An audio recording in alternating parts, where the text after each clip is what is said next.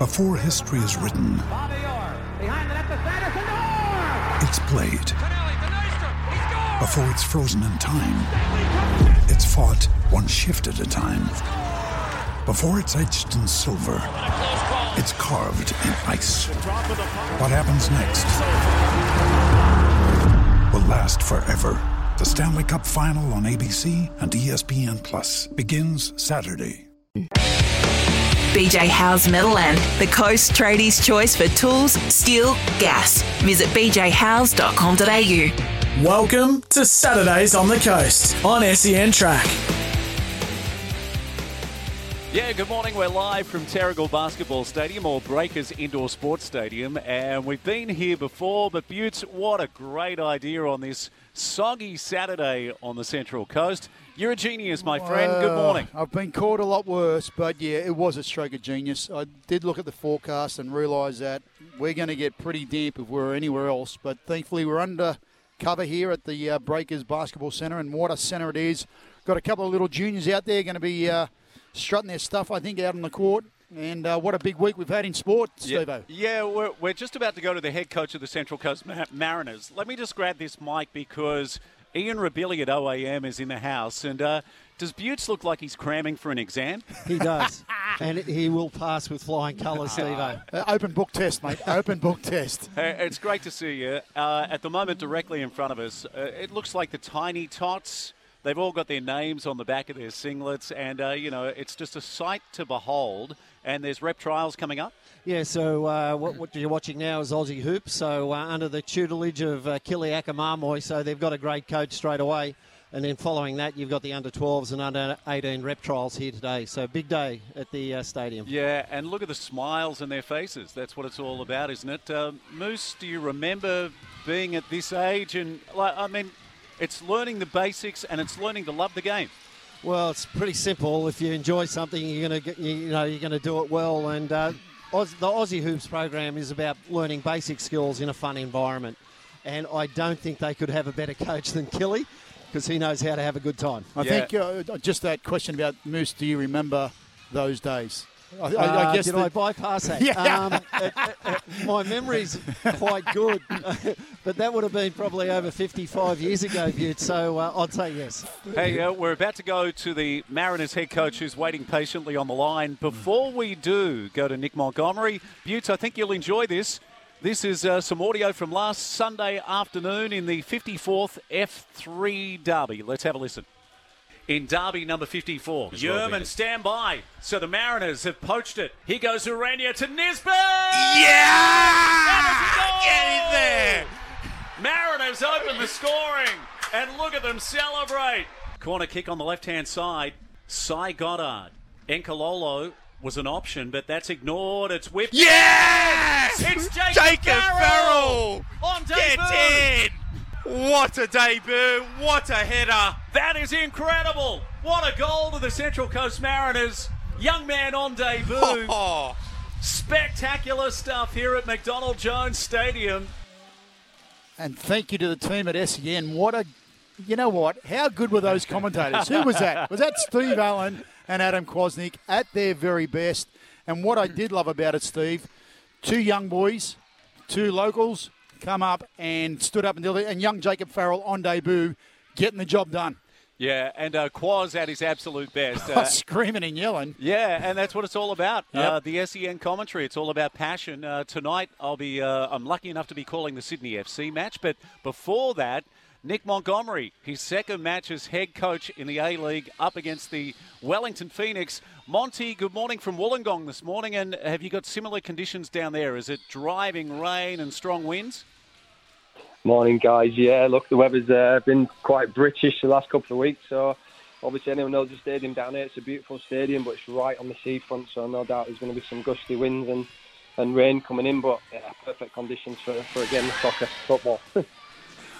Monty, you would have heard that footage there, or the sound drop from the game last weekend, mate. I dare say your reaction would have been pretty similar to Quaz's because they were two great goals, and what a way to start the season. Yeah, well, that's the first time I've heard that commentary there, but look, I'm glad everybody enjoyed the derby, and it sounds like Stephen and Quazza got right into the celebrations there. Nizzy scoring his first goal, and obviously young Jacob Farrell as well, another local product, popping up with what proved to be the winner. So yeah, I was quite calm and collected on the touchline. I think we more than deserved the 3 points, and watching the game back again, we should have finished the game off way before we conceded that late goal and all the drama and excitement. But I think that's what derbies are about, and I think it was definitely a good game for anyone to watch. Nick, you've been coaching for a couple of years now, but was there anything different about your first game as head coach in the A-League?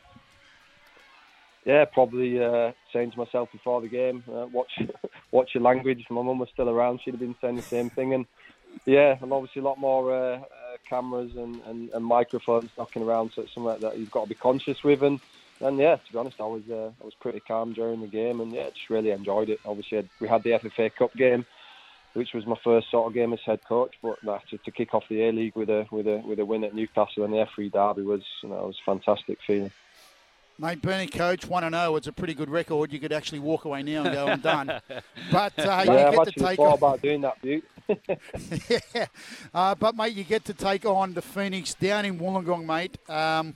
What's the expectation taking on these guys? Yeah, look, it's going to be complete opposite to Newcastle Jets. On the tactical analysis side of it, they don't expose themselves. They sit in a tight block. They're very well-structured, organised, defensive, and they look to catch you on moments on counter-attack. So, look, like I said, it's going to be different. We've got to be a little bit more patient. I don't think it's going to be end-to-end like the Jets game was at times. But yeah, look, we're coming down here full of confidence, and we're coming down here to try and get 3 points. So, looking forward to the game, and like I said, Wynn Stadium, beautiful stadium, nice and wet. Looking at the pitch now, it's nice and green, and they're just doing the lines on the pitch. So yeah, really looking forward to it, Bix. Nick, do the players do anything this morning, or is it simply a rest morning? Is there like a captain's run at all, a walk through the city? What do you do with around about 6 hours away from game time?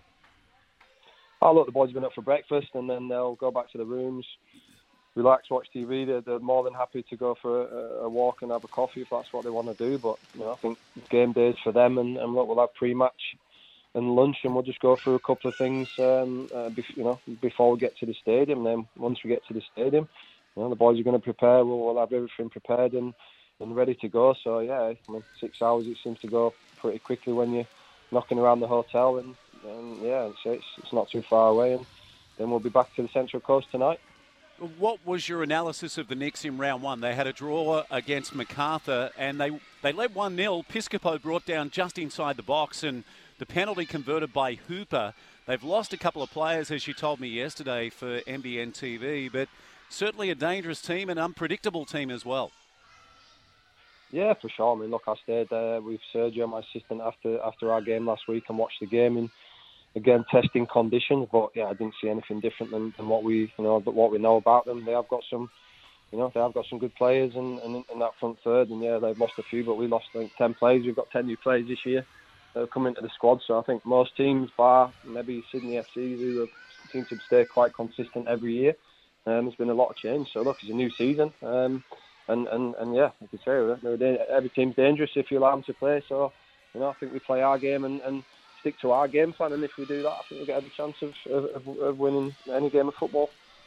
Monty, I've got to say, mate, I look at the stats from the game last week, and everything goes against you. Yeah. Right? The shots on goal, shots on target were even. That was the only one. But possession was basically 70-30. And, when you look at that and consider all those things, it was a great performance for the boys to be able to hang in there. And I guess what it does prove is it's not how often you've got the ball, but it's what you do with it when you do have it.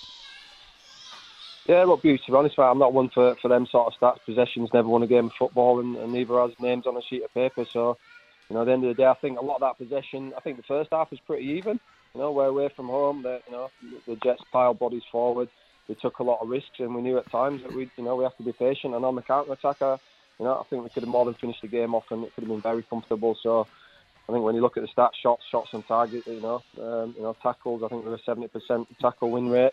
And like I said, possession, moving the ball around in areas that's not going to hurt us. That's something I've never even never even bothered about as a player and as a coach. It's a stat that people like talking about, but there's only one stat that matters, Butts, and you know that. It's about 3 points and who scores more goals than the opposition. So, again, it's not something to get carried away with. And some teams like possession, other teams like to defend, and sit in a deep block, which Wellington will do today.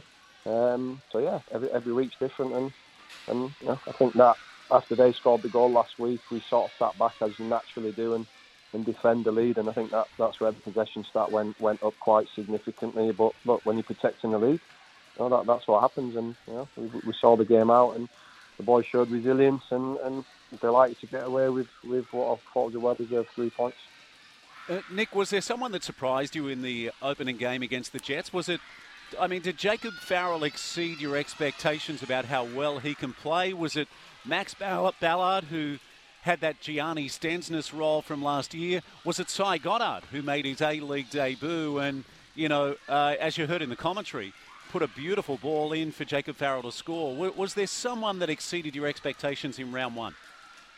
No, I all think, I know what to expect from them, and what I do know is we can get a lot better and everyone can improve, Jacob Farrell's first game, Cy Goddard, to be honest, we had to make a late change. He'd not trained for 3 weeks due to a little hamstring strain, but when Matty Simon pulled out in the morning, I had no hesitation in throwing him in from the start, and I just said, give me what you got, and we thought it might have been 45 minutes, he managed in 65, 70 and put the ball in.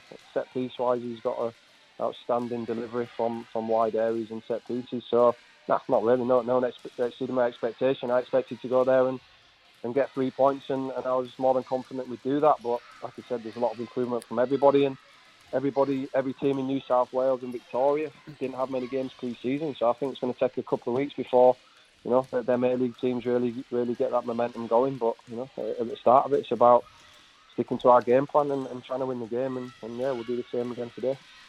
We're talking to Nick Montgomery, Mariners head coach. Monty, just a few more questions. We know you've got a busy day.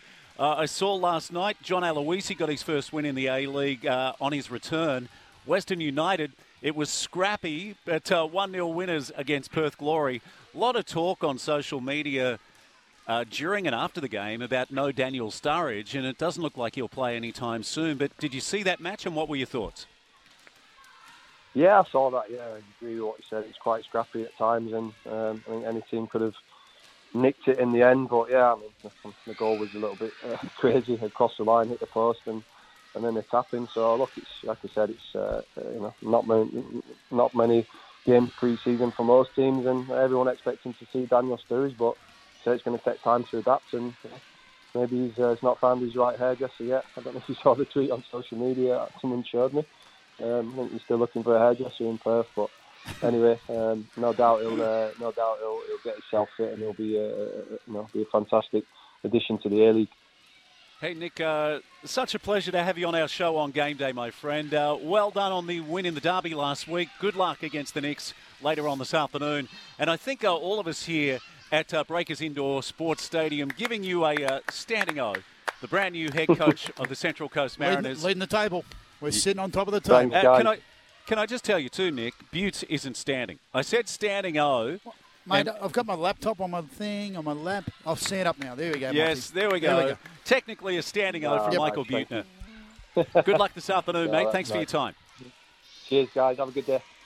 Yeah, Nick Montgomery from the Central Coast Mariners. We'll take a quick commercial break here live from Breakers. You can hear the noise in the background. The Tiny Tots, the Aussie Hoops. How many Butts? Probably around 50 or 60 at this early stage. Plenty, running around. A little bit later on today, there'll be rep trials as well. And, of course, there's a brand new format with the elite competition. Really looking forward to this. It'll go up and down the East Coast, and the best of the best will play each other.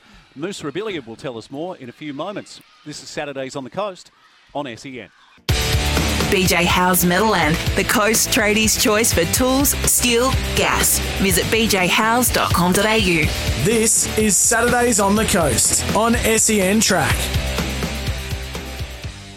And we're back live at Breakers Indoor Sports Stadium in Terrigal. Nice and snug and warm on this Saturday morning. Can you believe the weather we've had in the last week? What's it called, Butts? Is it El Nino?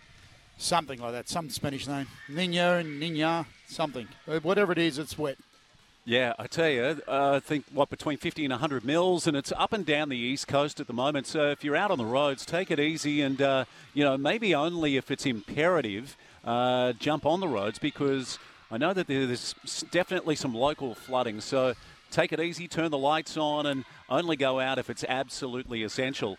Well, we're live from Breakers Indoor Sports Stadium and just loving what we're seeing at the moment. The Tiny Tots in action. And one of the legends of the game in Australia joining us, former Sydney Kings player, former Sydney Kings coach, Ian Rebili at OAM. Good morning to you once again, mate. And what a week in basketball, particularly at the NBA level, with LeBron ejected for just the second time in his stellar 19-year career against the Pistons. Yeah, nice to be here, Steve. And when you watch that incident with LeBron against Detroit, it takes you back to the Detroit bad old days. But I thought poor officiating, to be honest, because they didn't pick up the reason for the incident. And LeBron flung his arm because he was being held, and that was the start of it. Ejected for 2 games, but more importantly, a $400,000 fine. Quite remarkable. It certainly wasn't the end of it, because the way that, is it Isaiah Stewart, Steve-O? The player that... yeah, that's right. Yeah, mate, the way he carried on was ridiculous. Like, seriously. You get a little slap in the face, and I know it cut him, and he had a little bit of blood and all those things, but seriously, come on. I think you call that just professional sport, don't you? It's just part and parcel of the game. Is that what we call showmanship now? Because, my goodness. Well, you guys had a great conversation off the air about, it's similar to in the NRL, like that third man in, or, what LeBron did. I mean, it was just, and I think that, there's been so many comments since. I mean, like, he did get cut. But in your opinion, Moose, like you're the man that played hundreds of games in this league and represented Australia. Yeah, I mean, it's part of the game. So Isaiah Stewart was actually holding him. So LeBron, really, the only option he had to free his arms to be a catch receiver was to fly his arms. And it caught him, yeah. But, the bottom line is, don't hold me and it doesn't happen. So that's why I thought it was just poor officiating. And typically at this level, it's often the second incident that gets caught because there's a reaction. Yes. And then, it blows up and they review it. But even with the review, they didn't. I guess they did, because he got suspended as well. But, it just could have been dealt with far easier if the referees just blew the foul, had a quick chat to him and say, look, keep your hands off him, so his ability to catch the ball isn't interfered with. So, yeah, I thought not really good officiating, and as Butte said, it just blew up from there, and it was quite good theatre, I suppose, to watch. Oh, but it's chaos, absolute chaos. Hey, Moose, I know you want to talk about Josh Giddey. Can you believe he's become only the third teenager to reach 100 assists and 100 rebounds in their first 20 NBA games, and he also had 19 points in their loss to the Jazz. Yeah, quite remarkable. And his shooting, I think he was 3 from 4 from deep, and he's not really renowned for that, but he's renowned as a point guard that has exceptional vision, hence why he's leading, the assist count as he's 19, for goodness sake. So the social media that he's receiving is quite extraordinary in terms of just the potential, how good he is. I mean, he was the 6th pick in the draft. And I played against his dad, Warwick, and he would be exceptionally proud of how his son's playing. Refresh our memory. Did you see him coming through the ranks at a junior level? No, I didn't. My children had obviously gone through representative stuff, but he's a Victorian metropolitan boy. He would have come through the Vic Metro rep sides and clearly on the radar for a long time. And Connor Henry, who I coach with at Adelaide, certainly saw that and recruited him to the 36ers for his NBL debut. It's phenomenal as a 19-year-old, because obviously you think about the normal transition for NBA players to go. They got the high school, then the college system, and then they step into. But as a 19-year-old, to be dominating the way he is at the moment, or not dominating, but performing, I guess you could also say that he is dominating, because the stats indicate that. Well, the stats don't lie. It's slightly different how they would do the stats with the NBA, but he's putting up some brilliant numbers. And the other number that probably they didn't see coming is just the number of rebounds he gets, and that's technically a good skill that he has. He's able to box out, and he's got good length. So the rebounding ability from a point guard is just an added bonus to any team. I remember seeing on The Last Dance and Rodman talking about the skill of rebounding and how there is an actual art to it, and identifying, the ball in the air, it coming off the ring, and all those things that come into it, which sort of made me realise, was it a little bit of luck? But no, there's actually a skill to it. Yeah, we used to talk about when the ball's in flight, what do you look at? Well, you look at the trajectory of the ball. Mm-hmm. That'll tell you where it's going to land on the ring or the backboard. But then your next vision has to be on who do you make contact with to stop them getting an offensive rebound. To actually train that, and that probably starts here at Aussie Hoops and in the rep programs, it's really hard skill to learn. Yeah. But if you're introduced to it correctly at a young age, it becomes second nature. And Steve-O's Paddy Mills had a big weekend, or a big game against the... have you got the numbers there? Celtics, I do. I mentioned earlier, it's like you're cramming for Year 12 exams. Here I go. For the Mills, HSC. 23 points, 2 assists, 1 rebound, but 7 out of 10 from the three-point line. He is absolutely on fire. And at the moment, he's second to Steph Curry for three-pointers. And this guy comes from the bench. How well are they playing Golden State? Yeah, quite well, and that's being led by Curry. But, Mills was always a great shooter, and he's coming off the bench for Brooklyn. So, those numbers are, well, that's why he's there. And he's just following on from his Olympic campaign and how well he played there. He's obviously doing it for Brooklyn as well. Hey, Moose, we're going to have some of the Crusaders coaches join us a little later in the morning. Can you tell us who's in charge of the program? Yeah, well, the NBL 1 teams, they're trialling today and tomorrow, from what I understand. So, person that I actually helped transition into the coaching ranks is Will Granger, a young 29-year-old, is the head coach of the men's side. And just last week, the club here appointed Mikko van Lueders as the head coach of the women's program, but also announced Nico as the director of coaching here to put some strategies in place. So what you're seeing here with the young Aussie Hoops kids, they'll come into under 12s, and then they'll be in a structured format right through juniors into the senior program. Hey, Butts, did I rudely interrupt? Were you going to say something else about the NBA? No, it's all good, mate. No worries. You never rudely interrupt, mate. Occasionally steal my thunder, but you never rudely interrupt. Hey, what about the NBL Blitz? We've been watching that. I think the Kings are back in action tonight. And we also saw a young man who's played here that we've all had a lot to do with, Jaden Hodgson, has got a run with the Sydney Kings. Yeah, I saw that, and it's good for Jaden. He's really pursuing that career. But also another athlete from here, Matt Kenyon, is playing for the, I've got to get this name right, the Tasmanian Jack Jumpers. I think that's a poisonous ant or something. Yeah. Yes. They're going to be a great franchise. What are your thoughts? It'll be interesting to watch. There's anytime you bring a new club team or a new team into competition, it'll be like the NRL with the Dolphins. There's a lot to get right, and they'll have a fair learning curve. It's a tough competition, but it's good to see both Jaden and Matty getting a run in respective franchises within the NBL. And I did hear through the week that the Sydney Kings are looking to introduce a game on Christmas Day. I know it's something they do in America, something that's very foreign here, but it'd be an interesting take to see how that is received by the public. Yeah, well, the owner is actually a mate of mine, Paul Smith. I actually worked with Smithy at the PGA, and he set up Repicom, and he did a lot of his business overseas. Actually, his head office was in New York, so I guess the idea has stemmed from what he's seen over many, many years of working in America. The popularity of the Christmas game. I've been fortunate enough to go to one at Madison Square Garden. It's just brilliant to do as a family outing, and then you kick on after that to celebrate Christmas. And you know what I think about, traditionally here, the Boxing Day Test match down in Melbourne is such a big and significant thing that I think if you build it, they will come.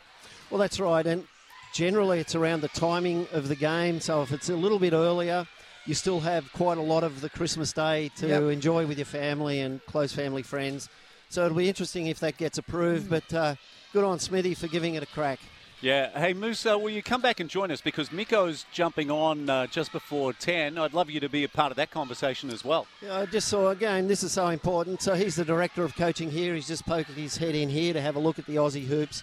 So even though he's coaching at that top level, he's fully engaged with I guess, the technical skills and the fundamental skills that these kids need at a younger age. So he's a good guy, great appointment by this club. Yeah, this is Saturdays on the Coast on SEN. If you've got any thoughts about sport being played on Christmas Day, or about LeBron James being ejected for the second time in his career, maybe about Pat Cummins being named the new Australian captain and Tim Payne stepping down, any thoughts whatsoever, the text line 0477 736 736. Maybe you got thoughts on the Mariners' first win in the F3 Derby with 70-30 possession going against them. The open line 1300 42 15 33. We're off to the news. Back in just a moment, live from Breakers Indoor Sports Stadium at Terrigal. BJ Howes Meadowland, the Coast Tradies' choice for tools, steel, gas. Visit bjhowes.com.au. This is Saturdays on the Coast on SEN Track. Yeah, good morning. We're back live from Breakers Indoor Sports Stadium, the basketball stadium, and we're watching Aussie hoops at the moment. Hey, by the way, if you missed any of the earlier interview with Nick Montgomery or Ian Rebilliard a few moments ago, the catch-up podcast, simply go to the SEN app. And if you're listening on the app, you can also hear us on 8:01 a.m. here on the Central Coast. Butts, I think it's time for another standing O. Yeah. This young lady that's just joined us, wow, what a superstar. In fact, recently she played her 100th WBBL match, but she's won premierships with the Sixers and also the Sydney Thunder. So she crossed town and got the job done again. Lauren Smith has joined us, and that deserves a standing O. Lauren, I don't get up often, I've got to tell you. I do not get up often, but because you're here, I better. Hey, you just told me a moment ago that you're feeling old. Welcome to the show. Feeling old because you played your 100th? Yes, feeling old because of that day. There was a lot of, media around that day, and it was all about me, which I absolutely loved. It was a pretty good day up at Mackay, nice and hot. Unfortunately we didn't get the win, but we put on a pretty good show, I think. Are there many women that have surpassed the 100 games in the WBBL? Well, there has now, but I was the third, good I on made the podium, so I'm pretty happy about that. Well done. And then I think Alyssa Healy was the fourth, so Who's Alyssa Healy? What is she? Not sure what she does. No, Yeah. no, she goes okay. She goes okay. Hey, and there was no coin toss. You actually tossed a bat up in Mackay, and I love seeing you get to do that. Tell us more. Yeah, I actually got told the night before, and I was pretty stoked to do that. I'm not usually the one out there. I'm not the skipper, but I think we're going to try and make it a little ritual. Like when you hit your 100th game, you get to go out and do the bat flip and, kind of make the shots. I think choose whether to bat or bowl. Heels and flats. Is that what it is? Heels and flats. I almost did. In the old days? Yeah. I almost chose heads or tails, and I was like, no, it's not. Hey, how do you analyse the season? I mean, you guys came in as reigning champions, so give us your thoughts. Yeah, I know. We were coming in with all the teams right on our back. Unfortunately, we had a setback there at the start. Rachel Haynes not coming in from the get-go, which was a bit of a bummer. But we had a few new internationals, which was really good to have new faces on our team. But, we just didn't have the kickstart that we wanted. We started off on the back foot, which was, pretty tough. But, we put a good fight off there in the last few games. Yeah, it was obviously one of those seasons where it was a tough, with both Sydney teams finishing at the bottom of the table. Yeah, Sixers really disappointing. Beauts with their star-studded lineup. Yeah, 100%. But this weekend sees the final. Yep. We've got the Scorchers taking on the Strikers. Strikers have done a great job when you consider, they only had a 7-6 record throughout the season. So a good performance for them to get through the finals. They've done really well, in particular the last two games. Yeah, the Strikers I've backed since the get-go. They've just had a really good lineup. They've recruited really well with their internationals, and I know that the Perth Scorchers were going to be a really tough team as well with their internationals and their domestic players as well. So I think this final over in Perth is going to be an absolute beauty. What's going to be the key? What's the key? The Perth Scorchers, their batting lineup, in particular their top order. Yeah, their top order for sure. Beth Mooney and Devine are going to be the key wickets there up front. But I think the bowling attack for the Strikers at the moment is on fire. So I'm definitely backing the Strikers here. Hey, give me your thoughts. I haven't got the stats in front of me, but I think we've seen some of the best batting performances in WBBL history. Name some names, but there was a girl on your team. Wow. I mean, it's one of the best knocks I have ever seen in my life. Tell me more. Yes, Shmitty Mandana there at the top, chasing 175 up at Mackay, and she just took it on the chin and went out there and just was hitting boundaries left, right, and centre. It was one of the best, batting performances that I've ever seen, and I don't know if it's just the left-hander, gene, but yeah, she's an absolute class. The lefties, batter. mate. I'm telling you, the lefties. I don't know what it is, but they have got something. You're right. I think it's just in the gene pool. Like you think about some of the good left-handers, some of the best strikers I've ever seen, not only in cricket, but kicking a footy and whatever it is. And golf. Yeah. Golf. Yep. They just absolutely, Adam Gilchrist, Matt Hayden, right, for starters. Dave Warner, he goes all right too. He hits the ball pretty well. I told you he's a cricket specialist, Yeah, Michael I like Buechner. cricket. Played almost 300 NRL games. Hey, so would you say that, this year, you're a sensational bowler, but have you had one of your best years with the bat? Me personally? Yeah. Oh, I actually did bring up some of my stats yesterday. I was just looking, and I actually have the 4th best average in the team. Yeah. I reckon that's the highest I've ever been. I'm pretty stoked with that by having, Shmitty Mandana in my team and, young guns like Phoebe Litchfield. So I think my batting has come a long way. But I think in and around this team, if I'm batting, we're in the dumps, I think. I think you were there, like, when the tail was wagging. You were definitely, like, you seem to be nuisance value, that's for sure. Yeah. Down the order. Yeah, definitely. I think my role down the order there with the bat is just a little bit of firepower and scrapping those few runs there at the end, a little bit of like a 20 off, 10 balls or something like that. So, yeah, I'm a little bit of a pest for oppositions. Lauren, outside of the WBBL season, what happens now with your cricketing career? Where do you go to from here? And so we play for New South Wales Breakers now. So this is the domestic comp. WNCL, we go down to Melbourne, I think, in 2 weeks to go and play the Vicks. So, that's going to be a pretty good game against, Elise Perry, Sophie Molyneux, and they have a pretty Meg Lanning as well. So is that the Sheffield Shield equivalent of? Yes. Yeah. So, but just the 50 over comp. So we obviously don't play. You don't play the 4-day thing? 4 days. Yeah, gotcha. Okay, yeah. so 50 Hey, days. just on another note, nothing to do with the elite level of the game, but a friend of mine who's been on this show numerous times, captain of the Entrance Cricket Club, Jeff Hemming, he told me something about your mum. Now, does she, like, when it comes to lunch or tea, like, does she do the best the Central Coast has ever seen? I think he said one day cricket was washed out, but the Entrance didn't want to leave the ground because your mum had prepared a feast for all the players. Yes, she is known for the best tea on the Central Coast. So my brother plays for Narara first grade here, and I think my mum just loves cooking in general. It doesn't have to be an occasion, and she's always in the kitchen just loving it. So you know what the next question is? Well, the next where is she? I nominate that we head to one of the cricket venues where Lauren's mum is. Yeah. And maybe it's like a morning tea type thing as opposed to the afternoon tea. Whatever. Maybe she could be on the road show with us every Saturday morning. I'd vote for that, well and truly. Hey, Lauren, you've compiled your best ever 11 that you played with or against. We're off to a break. We'll come back with Lauren Smith's best ever 11 right after this on Saturdays on the Coast on SEN. BJ Howes Meadowland, the Coast Tradies' choice for tools, steel, gas. Visit bjhowes.com.au. This is Saturdays on the Coast on SEN Track. Yeah, welcome back. We're live from Breakers Indoor Sports Stadium and watching the Aussie hoops at the moment. Butts, this looks like a little free-for-all where there's players lined up on one side of the court, players lined up on the other, and the coach calls out a couple of numbers, and it's chaos. It's battle to the... It's like Squid Games. Yes. Look out. Loving it too. It's controlled chaos. That's all I know. Look how much fun they're having. Yeah. You know, this is how you grab players when they're young, because they're involved in days like this and they just fall in love with the sport. They've all got their own singlet on with their name on the back, and I love that. A little bit later on today, there's rep. What a shot from Benji. Well, he nails it. That was superb. Little celebration too. Yeah. Hey, we're live with Lauren Smith. 100 games in the WBBL. In fact, now 102.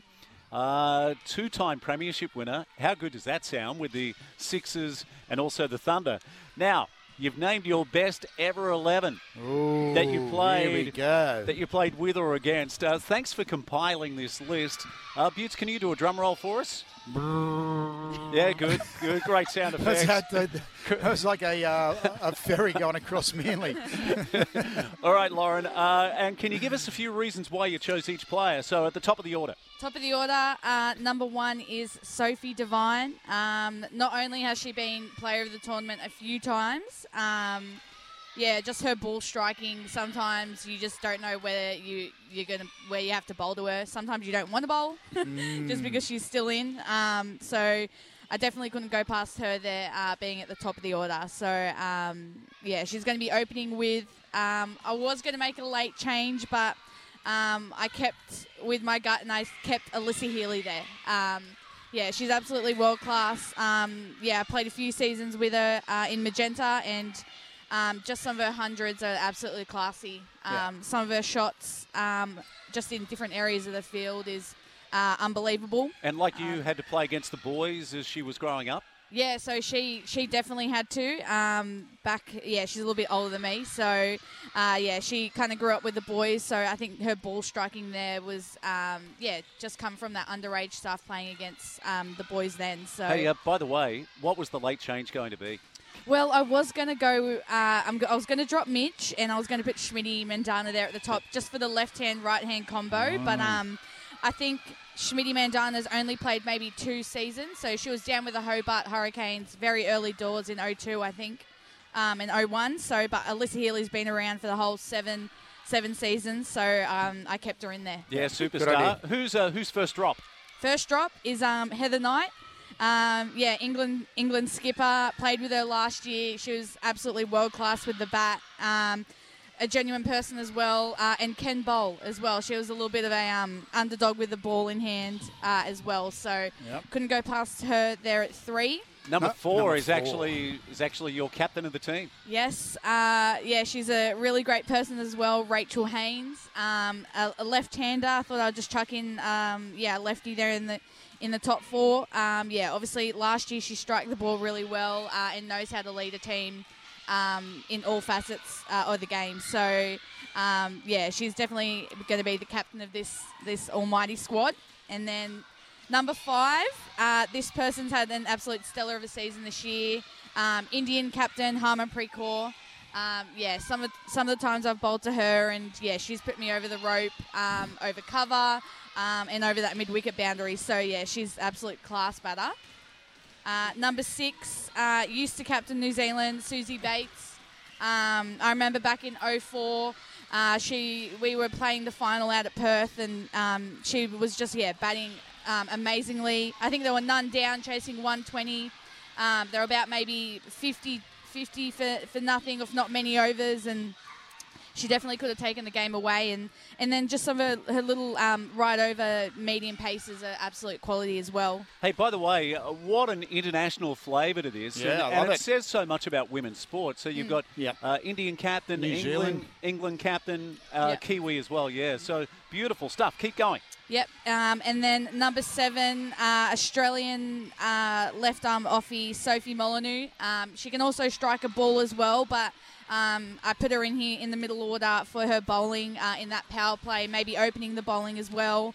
And she's been in and around the Big Bash for a few years now, and she's just getting better and better with her bowling and batting as well. So number 8, this leggy, she put the Sixers in a little bit of a twist one time. She got a hat trick, I think, against us, Amelia Kerr. Her bowling is just absolutely amazing. Her wrongin is just, you cannot pick it. You don't know what you're going to get out of her. And I was really lucky to be down the other end for that hat trick, just watching everyone come out and walk back. There's been a few Kiwis here in this team. Number 9, Lee Tahuhu. I think it was BBL 04 again. She, kind of took us apart. Her bowling up front, her swing, and she has a kind of a whippy action, so you don't really know how quick the ball's going to come down. So I think she'll be great up front.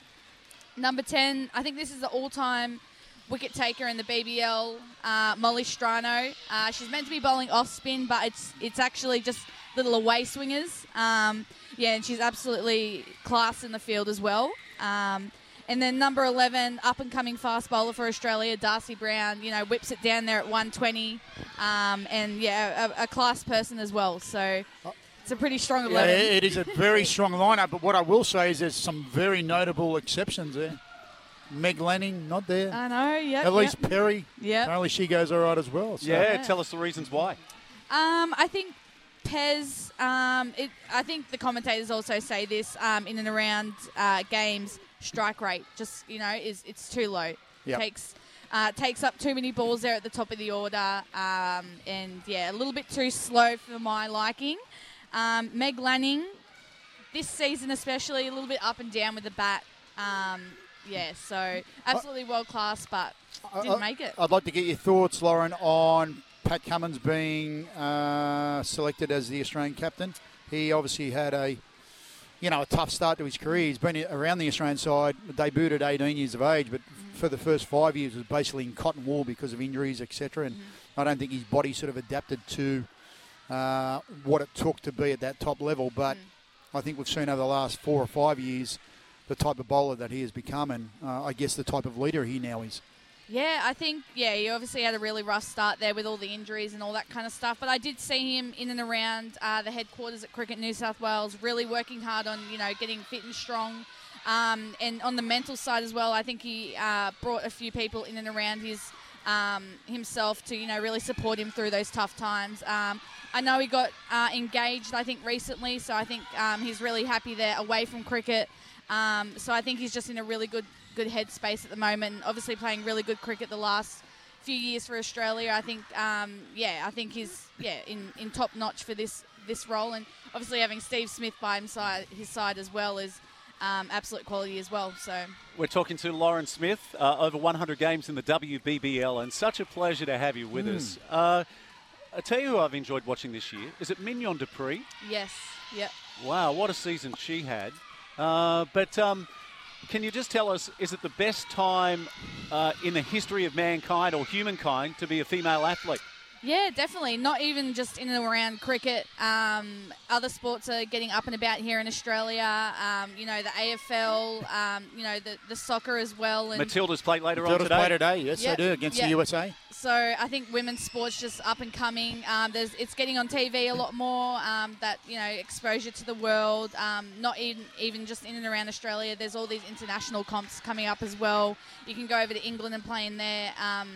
Big Bash style, Kia Super League, and hopefully there's going to be a women's IPL as well that's going to be up and running in the next 2 years as well. So I think it's just a really good time to be in and around sport, and I still think I'm young, so I think I'm going to be around for a few more years. Yeah, well, we think a decade. Oh, 100%, mate. She's going to be here in another 10 years. Hopefully we're still doing this stuff. At the tender age of 25. Hey, we've got around about 1 minute left.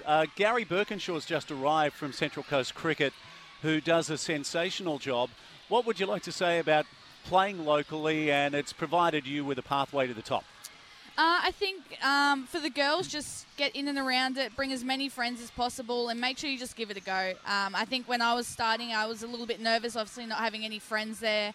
But in and around this, era of cricket, there's a lot more girls playing, and just obviously pick up a bat, pick up the ball, and just have a crack. Yeah, beautiful. Two-time premiership winner, over 100 games in the WBBL. We're rising as one, Butts. That means I've got to get up. That means a standing ovation for Lauren Smith. Oh, thank you. Thank you so much for joining us. Congratulations on everything you've achieved, and we'll catch up soon. Perfect. Thanks for having me, guys. Lauren Smith, how good is she? Fantastic. I feel like she's been elusive, but I found out I've been texting the wrong number for about the last 2 or 3 years. Well, that'll happen. Yeah, this is Saturdays on the Coast. We're on our way to the news. We're coming back with the captain of Sydney Olympic, who played Sydney FC earlier this week in the FFA Cup. Saturdays on the Coast on SEN. BJ Howes Meadowland, the Coast Tradies' choice for tools, steel, gas. Visit bjhowes.com.au. Welcome to Saturdays on the Coast on SEN Track. Yeah, welcome back live. We're at Breakers Indoor Sports Stadium, Terrigal Basketball Stadium, and we've been watching the Aussie Hoops, and I just see now a legend of this franchise, Chris Olbach, is in the house right now, and it's rep trials today.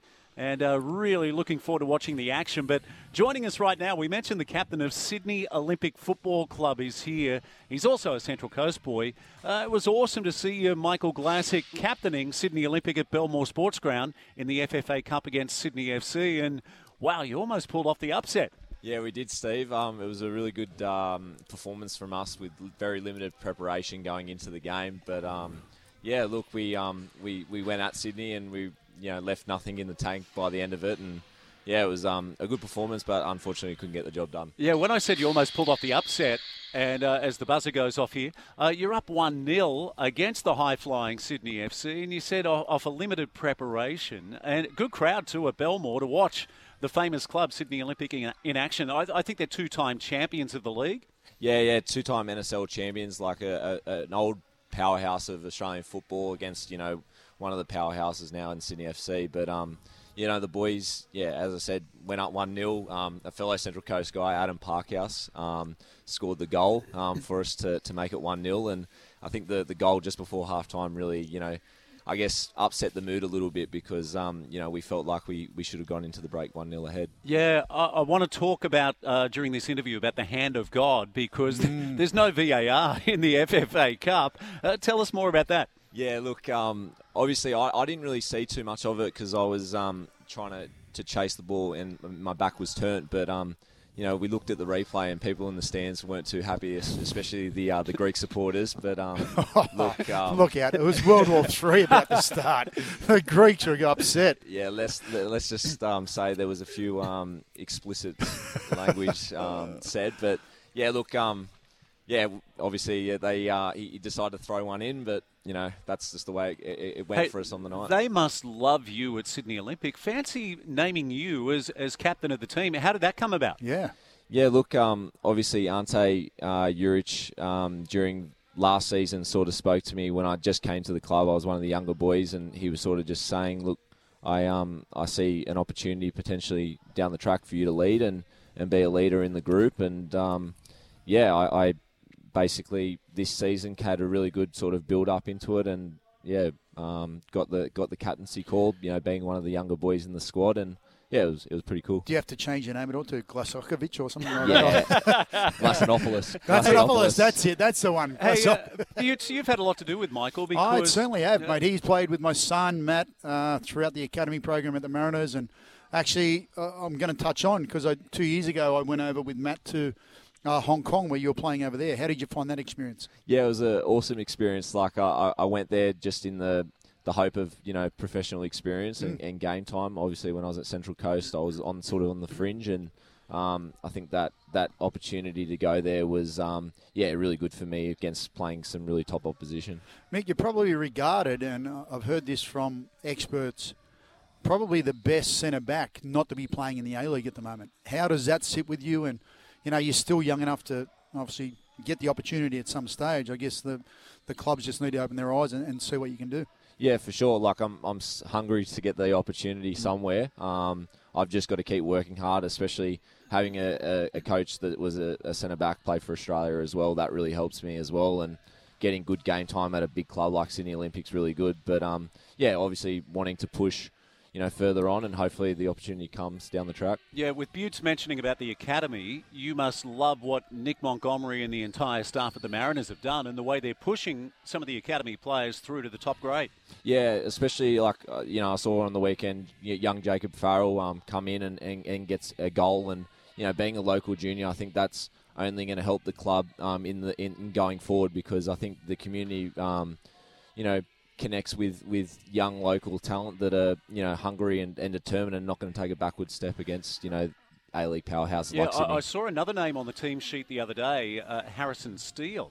Also, yep, he got a bit of game time. He's made his debut, which was fantastic. Terrigal boy. Yeah, he is a Terrigal boy, and he played in the same age group as Jacob. So a couple of those kids, I remember watching these kids come through, and I thought at the time that 3 or 4 of them would go on and make the A-League, and Harry was certainly one of those kids. Mick, I do want to touch on the fact that you're a local junior here, and I guess it comes down to timing more so than anything else. And unfortunately for you, at the time the club weren't really pushing through or, encouraging their local juniors to come through. And unfortunately, the likes of Lachie Wales actually left the club to go down to Melbourne. But, we've seen now the likes of Hatch, Dan Hall, Maxi Ballard, Nesbitt, Farrell, Harry Steele, all come through, and they've all been through that academy program. So I guess it's a little bit bittersweet for you at the moment. Yeah, a little bit. Like, obviously, you see those boys doing really well, and they're still my mates, It's great to see them, performing such a high level. And I knew, and we knew, years ago that these boys could really make that step up and be a real, I guess, a bit of a force, like, coming into the A-League and really showing teams that, we've got great talent on the Central Coast as well, not just from, other parts of, Australia and different things like that. But, obviously, being a local boy, I'll always, follow the club and have a close affiliation with them. And, it's good to see them, performing well thus far in the A-League season. I'll tell you, Michael, that's the ultimate compliment that Buttes gave you, that you regarded as the best centre-back not to be playing in the A-League. Having said that, the two guys that have got the job at the Mariners at the moment, I caught up with one of them yesterday for NBN TV, Ruan Tonic. What a colossus that young man is. And you forget that he's only 24. And then alongside him, Kai Rolls out of Palm Beach, Currumbin Buttes on the Gold Coast. They breed them well up there. Is there anything that...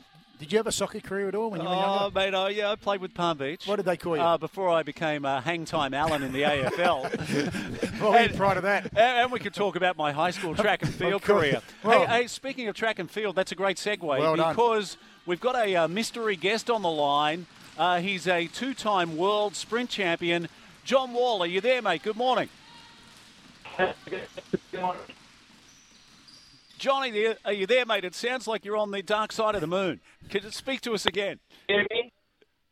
Yeah, barely. But you've got some intel on Michael Glassick as a sprinter and that he could change sports. Mate, he's on the dark side of the moon, Johnny Wall. Yeah, now, I can relay this. I got a text message probably about a month ago, and it said, Steve, love your sports show on a Saturday morning, and I've got some intel, hot off the press. He said Michael Glassick can run 400 metres in 45 seconds. And I said, this is a G-up. That would mean he could run in the Olympic final. We've got him back. Yeah, tell us the story. Okay, now, look, here's the dilemma, Steve.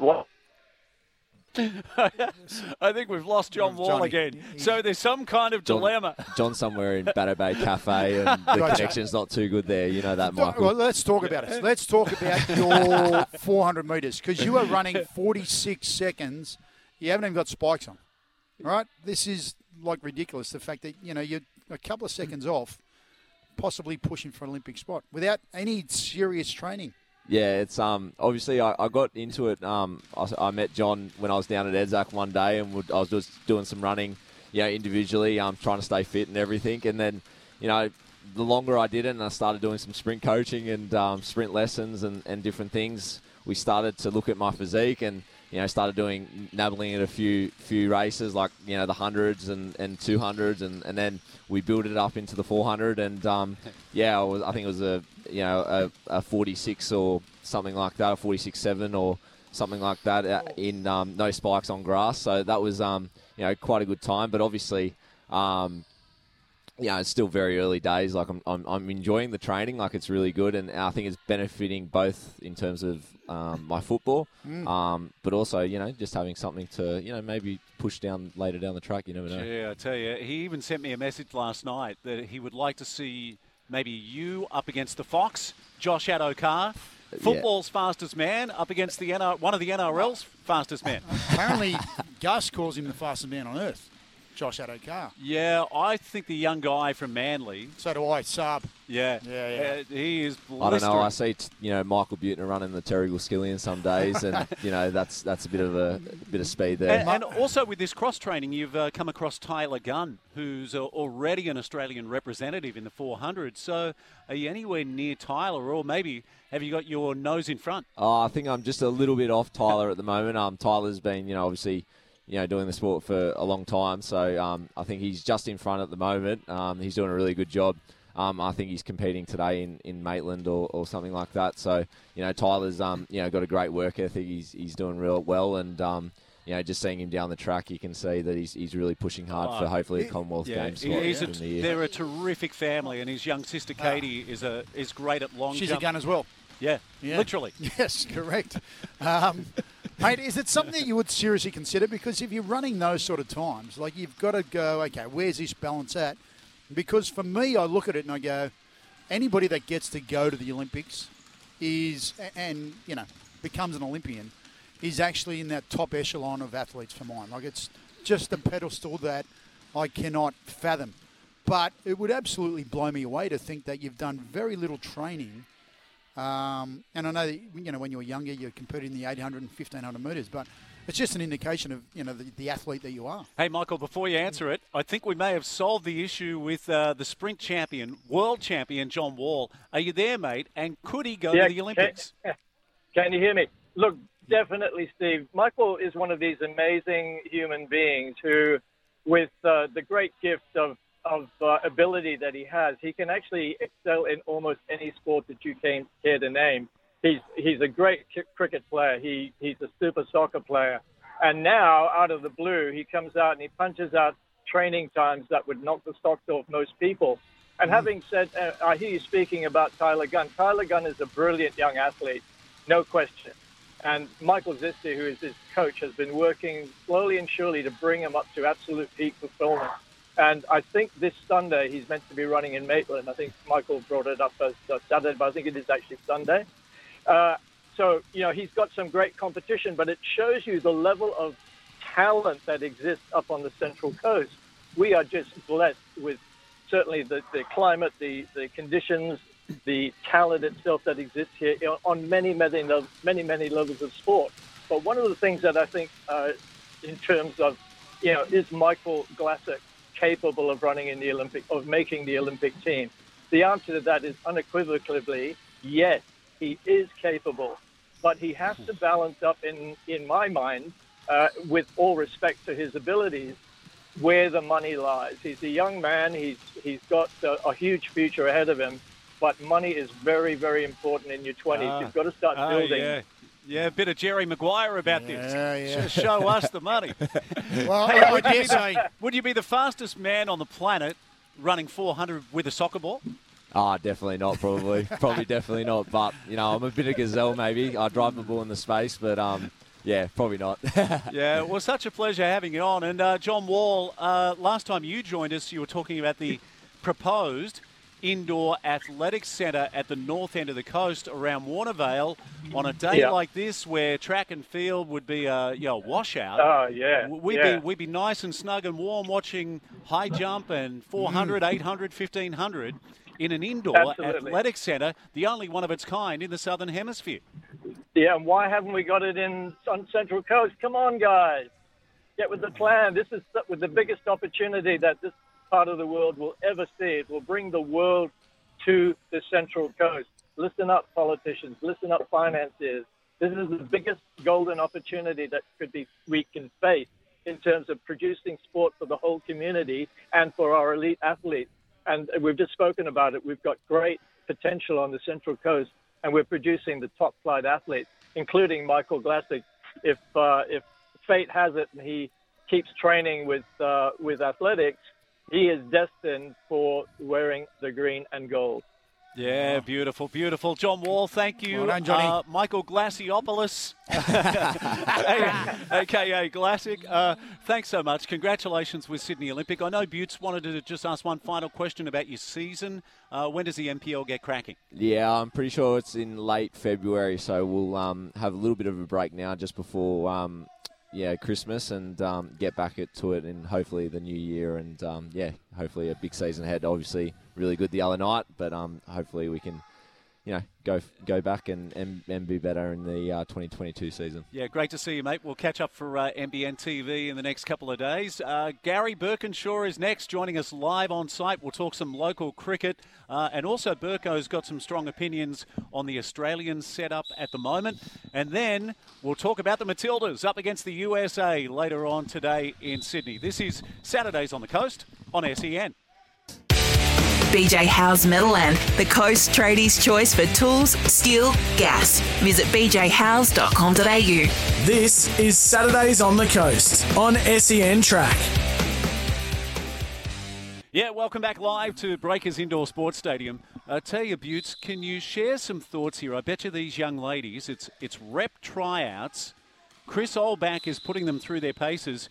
Maddie Penn is there, who went to college in the US and was an Australian junior rep. But there'd be some nerves there, for sure. How nervous would they be? Oh, no doubt. The thing about basketball is it's limited position. You've got 5 on the court at any one time, probably 5 reserves. So we've probably got about 30-odd young girls here who are all striving for those rep positions, and they're getting pushed through their paces at the moment. No doubt there's nerves. One thing I do tell my boys when it comes to trials is that, A, you've got to stand out. B, it doesn't matter whether you do or don't make the side, because the coach might see something different in you. It doesn't mean you're a worse player for not making the side. Yeah. It's just that it's not your time right now. For a second there, I was sure there wasn't going to be a B. No, there's a B. There was a massive pregnant pause between A and B. I think it's anticipation. I'll tell you what else I love here. So I'm seeing a Lakers singlet. I've seen a Steph Curry shirt there. Yeah. So, the girls just absolutely loving this. And, gee, you can hear Chris Olbach. He's a championship-winning coach with this franchise, barking out the orders. Hey, Michael Glassick's still here, and we got a text from one of our listeners. In fact, the captain of the Entrance Cricket Club, Jeff Hemming. Is that the bloke that you left on hold last week for 3 hours? Completely forgot that he was on the air. Yeah, great bloke, Hemo. Thanks, Jeff, for sticking by. Yeah, and Hemo says, Michael Glassick, apart from maybe going to the Olympics as a 400-metre runner, could still play rep cricket locally, and also says that you should see him go at 3 a.m. on the karaoke. And I have seen him go at 3 a.m. at karaoke in Hong Kong, and it was a sight to behold. All right, let's focus. Gary Birkinshaw, focus. Great to see you, my friend. Can you give us an update? It's a washout this weekend, but who's starred so far in the men's and women's in Central Coast cricket? Yeah, you go, Steve. Mike, great to be back here. And just mentioned about Michael. It was good to see him here, and definitely could certainly be playing rep cricket. He actually represented the Central Coast of Colts before he obviously moved on to track and field and soccer. So he could be doing any sport he wants to. So great to see him here. And look, it's been a big start. We've had one-day competition so far. We've had 5 rounds in, and Wyongs, they've been the real, probably not so much surprise pack, but they didn't make the finals last year, and they've really streeted the field at the moment, and they've unbeaten. They picked up 3 bonus points out of their 5 wins so far, so they've done really, really well. I like to name names. Give it to us from the Wyong club. Yeah, look, Hayden Murphy's been sensational as their captain. He's done really well. He leads from the front, but also with the bat through the middle order. They've been able to lose early wickets, but he's still been able to come through and save them. And Caleb Daly, he's the leading wicket taker in the competition also, and he's been able to come in and really at the death. And the win they had last week against Terrigal was quite amazing, really. Terrigal needed 6 runs to win off the last 2 overs, 5 wickets in hand, and actually got beat. So, yeah, Caleb Daly come on. They took 2 run-outs in the last over and were able to get the points. So I think that probably sums up Wyong's season so far. If they've been able to get over the line and win games where probably at stages they've been 3 for 11 but still been able to win. Yeah. So their depth is really, really good. Okay, that's a good indication that, to be able to do that with 2 overs to go and still get the victory. Okay, so Wyong on fire. What about some of the regular powerhouses like Lisarow and the Entrance? Yeah, the Lisarow are really struggling at the moment. They've got a really rebuilding year. They've got a young side, a few new players into the competition in their club. But the Entrance, they've probably been a slow starters, but always normally are slow starters. 2-day cricket really suits them, and that was supposed to start today. So even last year, they didn't make the one-day final, but really come through to the fore in the 2-day cricket. Terrigal match them. They're the other side that they made the final in all 3 competitions last year. They're there and thereabouts, and they think they'd be in the running there to make a finals berth. Burgo, no local cricket, obviously due to the conditions this weekend. We've had big news this week in relation to Pat Cummins being announced as the Australian cricket captain. Steve Smith, vice captain. Your thoughts on that? Yeah, look, a big week in Australian cricket, and look, congratulations to Pat Cummins on being announced as captain. I think realistically, it was just a matter of elimination. I don't think they could have given it to anybody else. If they weren't going to give it to Steve Smith following South Africa and the ban he had there, and David Warner also, I don't think there's anyone else there who actually could have taken the role. He was vice captain. When they named him vice captain, it was obviously that that he was probably going to be the next. And the interesting thing is, Bute, the way cricket's set up now around the world is that players don't get an opportunity to develop any leadership skills. They don't captain their state side because they don't play enough state cricket. They don't play club cricket. So Pat Cummins, I think, in his whole life has captained 2 50-over games for New South Wales 2 years ago. So if they're not captaining it at elite level, how do they get that experience? And my biggest concern with Pat Cummins is, apart from he's a bowler, is that he's got no experience as captain. And when things get tough, which they're going to do in the Ashes against England, where's he actually go to? You've got Steve Smith there, but he's still the one making the calls. I think the big thing about this, and he's the second fast bowler to captain Australia, Ray Lindwall, captain back in the 50s, I think it was. But it was only a one-off test. Hey. Is this the Buttes we all know and love? Mate, I know my research. It's cricket, mate. It's cricket. Well, where's this coming from? We need to do a DNA test. Google search. It's amazing what it can produce. Keep going, Buttes. This is great. What I will say is he's got a great backup in Steve Smith. And, we know what Steve Smith is capable of as a captain because we've seen it before. Apart from that Sandgate incident and whatever else, you know what? He's done his time. He deserves redemption, and I did read online that Pat Cummins is not in a position, or is not silly enough to think that he's not going to be calling on Steve Smith when it does get tough. When when he's on his 6th or 7th over and absolutely exhausted, he's not going to be having to make all those big decisions because he's got a guy like Steve Smith who knows exactly what he's doing. Yeah, you did right there, Butts. The only thing that you look at that, though, is that everyone now is going to be watching Steve Smith like a hawk. And if Steve Smith might make a fielding change, and Pat Cummins, as he's come out and said, he can go and do that, but all of a sudden the scrutiny is going to be on Steve Smith. They're going to be saying, look, Steve Smith taking over from Pat Cummins and wants to run the show. That's where the scrutiny is going to come in. I'm sure that those two can work together seamlessly. There's no trouble at all about that. But the scrutiny that's always going to be under is that Steve Smith, he is taking over. Yep. Hey, boys, last week I heard and sorry to interrupt you. No, don't be sorry. Last week I listened to the ABC and I heard the press conference from Cricket Australia. They went around the nation. I think it was via Zoom or Microsoft Teams. Do you think it's been handled well, the Tim Paine saga? I'll start with you, Buttes. Oh, no, I don't. I think it's horrible. Horrible the way the whole thing has played out. The fact that this incident occurred 4 years ago, the fact that his family and his wife had dealt with it and put it behind them, and now it's reared its ugly head again for no other reason apart from the fact that someone in the media felt that everybody needed to know about it. You know what? I didn't care about it. I think Tim Paine has done an amazing job as an Australian captain, and I feel that at the moment he's just been made a scapegoat, unfortunately, and was basically told by Cricket Australia, mate, you either go out with dignity and jump at the moment, or unfortunately we're going to have to push you out. So, and again, I don't know whether that's fact or not, but you know what, reading between the lines, I just think it's absolutely disgraceful that this has reared its head again. Burko? Yeah, look, I totally agree with you, and not underlining that the incident that occurred, that we don't condone that anyway. Of course not.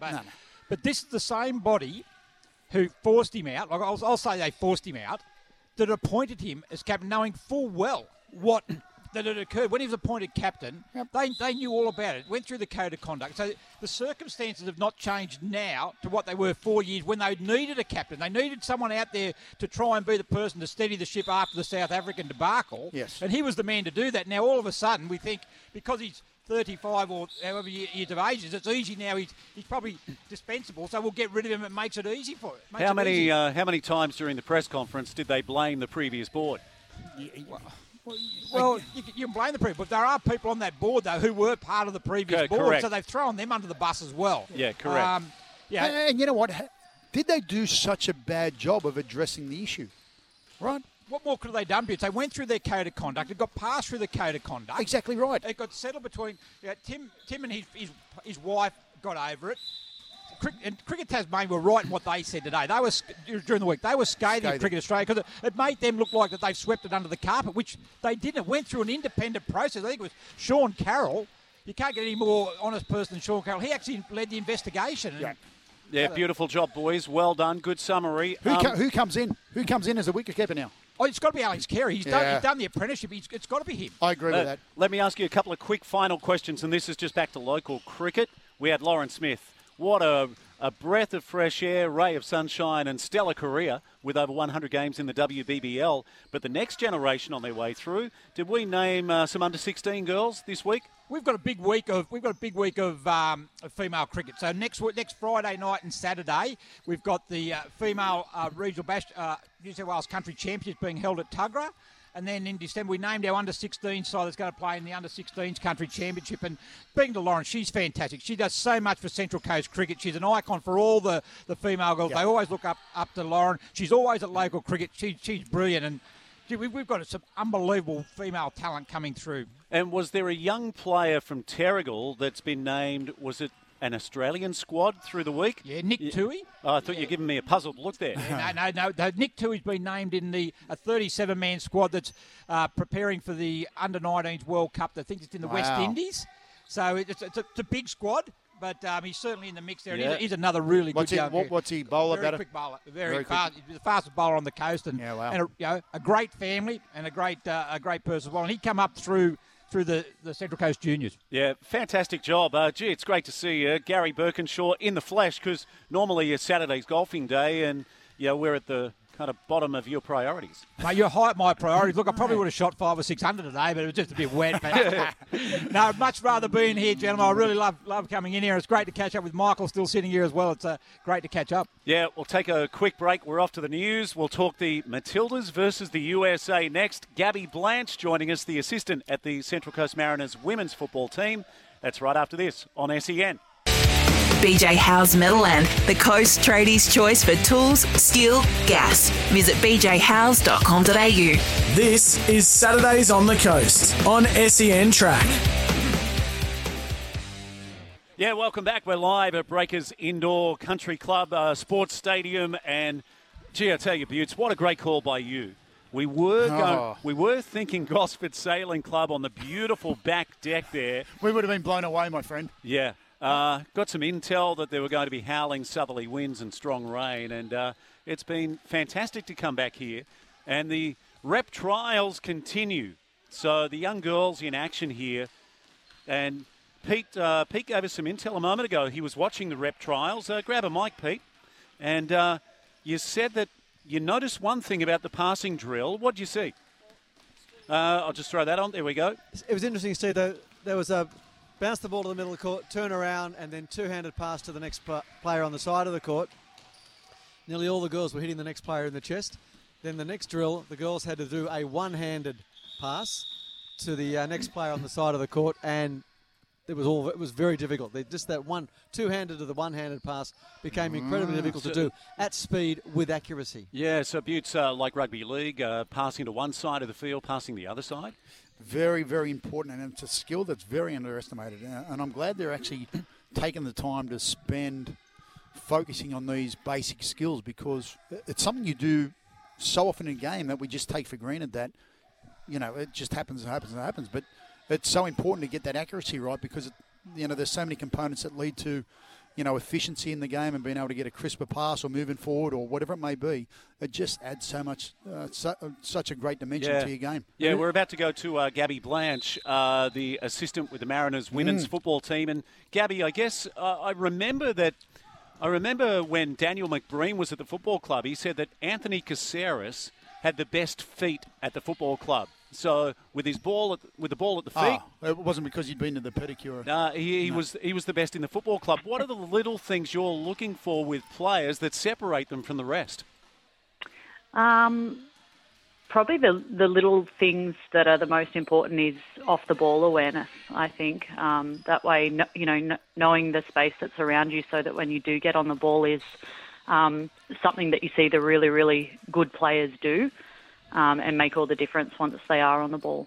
Yeah, great answer. And I think Wayne Gretzky said that. Yeah. He travels to where the puck's going to be, not where it's been. Yeah, and I think the other thing, Gabby, it's about having those eyes up and that vision to see, rather than head down or just focusing on your opponent or where the ball is. It's having that peripheral vision to be able to look around and see what's going on around the field. Hey, Gabby, it's such a pleasure to have you on, because the countdown is on. Are you pumped for Matildas versus the USA? And I sent you a message earlier this morning. Can you believe our record against them? We've had one win in 31 games against the USA.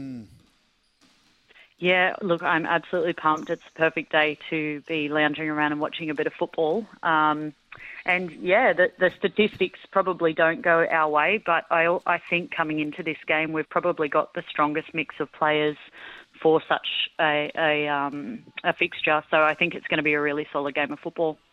Yeah, it's interesting. Australia going into this game ranked 11th in the world. The US clearly number 1 in the world and have been so for quite some time now. It's a big game for the Aussies, and I believe the coach has gone down the path of this being a preview or preparation like it's going to be the World Cup final. Yeah, it's probably a fair statement. I think our ranking probably doesn't really,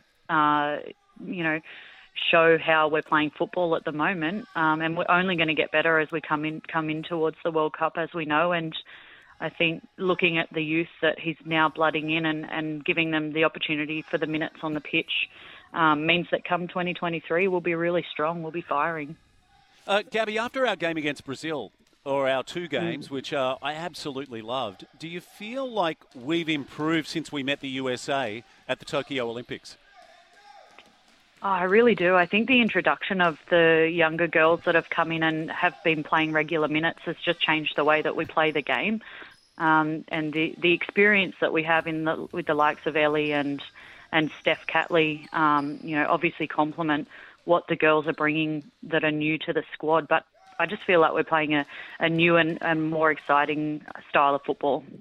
We've seen Sam Kerr and, absolutely, kill it in the over in England there for Chelsea, and her performances have been outstanding, and she's clearly a world-class player. In fact, nominated this week for the top award amongst the female players in the world.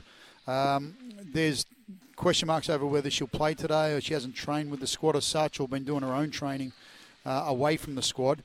Any intel there, Gabby, on how the makeup of the squad will look? And I think, for Australia to have any sort of hope, Sam Kerr needs to be available.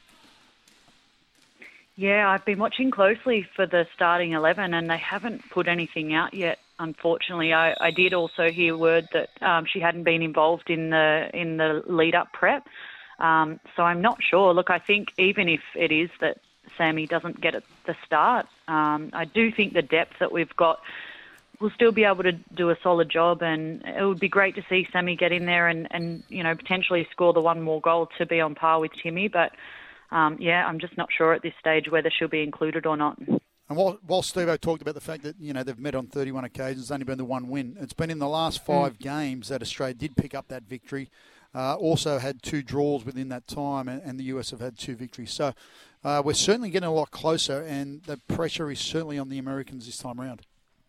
Agreed. And look, America have brought a really strong squad over, so there's no doubt the class that they'll provide today on the pitch and on Tuesday. But yeah, look, I'm pretty confident that we'll really give them a run for their money today. Gabby, who else? Like, my new favourite player is Mary Fowler, but what about for you? Like, who are the girls that you're finding super exciting? Some of them have come out of our own domestic league.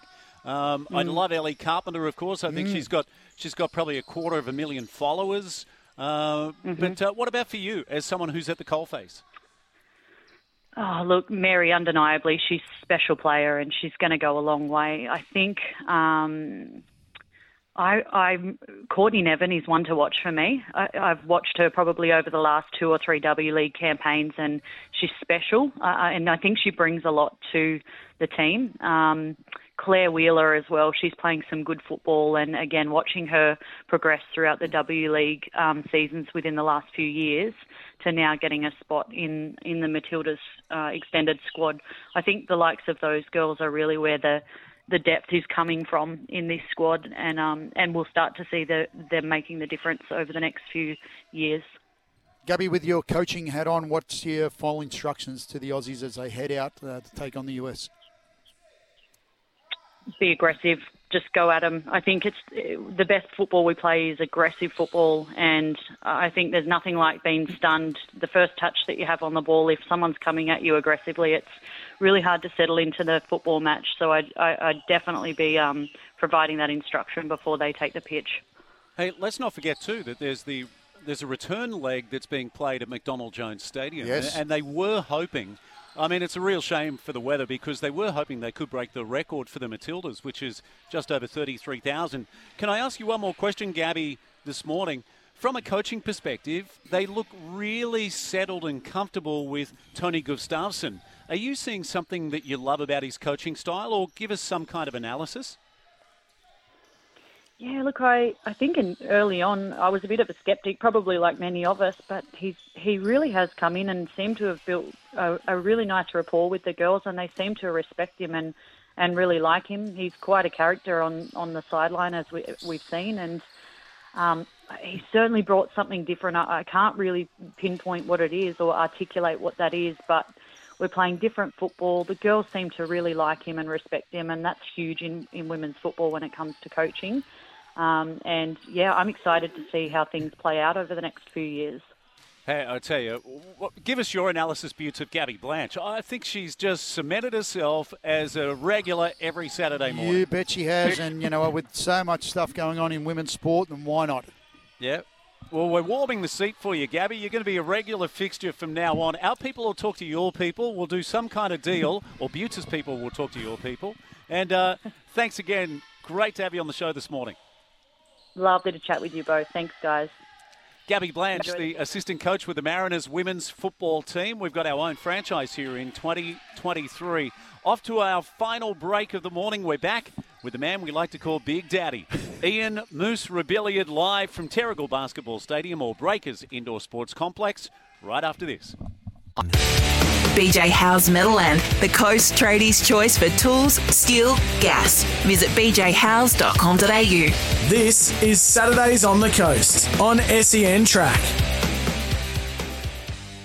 Yeah, welcome back for our final break, and it's been a fantastic morning. I tell you what I love, Butts. I love the banners here. So 2004 Women's Champions, 2009 Women's Champions, 2009 Youth Men Champions, 2011, 2013, 2016, 2018, 2019. Waratah won Youth Men. Wow, There's a lot of success there. That team was chock-a-block. In fact, after they won, a lot of the boys jumped straight on a plane and went to the US to college, just like the lady alongside Ian Moose Rebellion. Moose, give us a little bio on Maddie Penn. Well, very fortunate to be here with Maddie. Obviously, she was a Central Coast Rebel junior, came through the development ranks as an Australian junior player, played in Australian titles, many, graduated to the US college system, and I only found out this morning she's helping Chris Olbach in the under-12 rep program, and I just think that is so very special for the club and for the young girls that'll be under her tutelage. Yeah, what a pleasure to see you, Maddie. well and done, Maddie. You got the Virginia Tech basketball hoodie on. Tell us about being at a college, and I know firsthand because of my son how huge it is, but Virginia Tech, what a school they are, particularly in football, but what about basketball? Yeah, no, thank you for the accolades there, Moose. Really nice introduction. Yeah, it was a fantastic opportunity. There was another New South Wales basketball player, Vanessa Panousis, in my age group. Her and I got shipped off to college there, and it was phenomenal. The opportunity, the amount of money, or the things that we got given, the coaching, the tutelage, it was awesome. For someone coming from a small town or Avoca Beach, it was a bit overwhelming, but it was really fantastic. And the experience would have been amazing. What were you studying over there?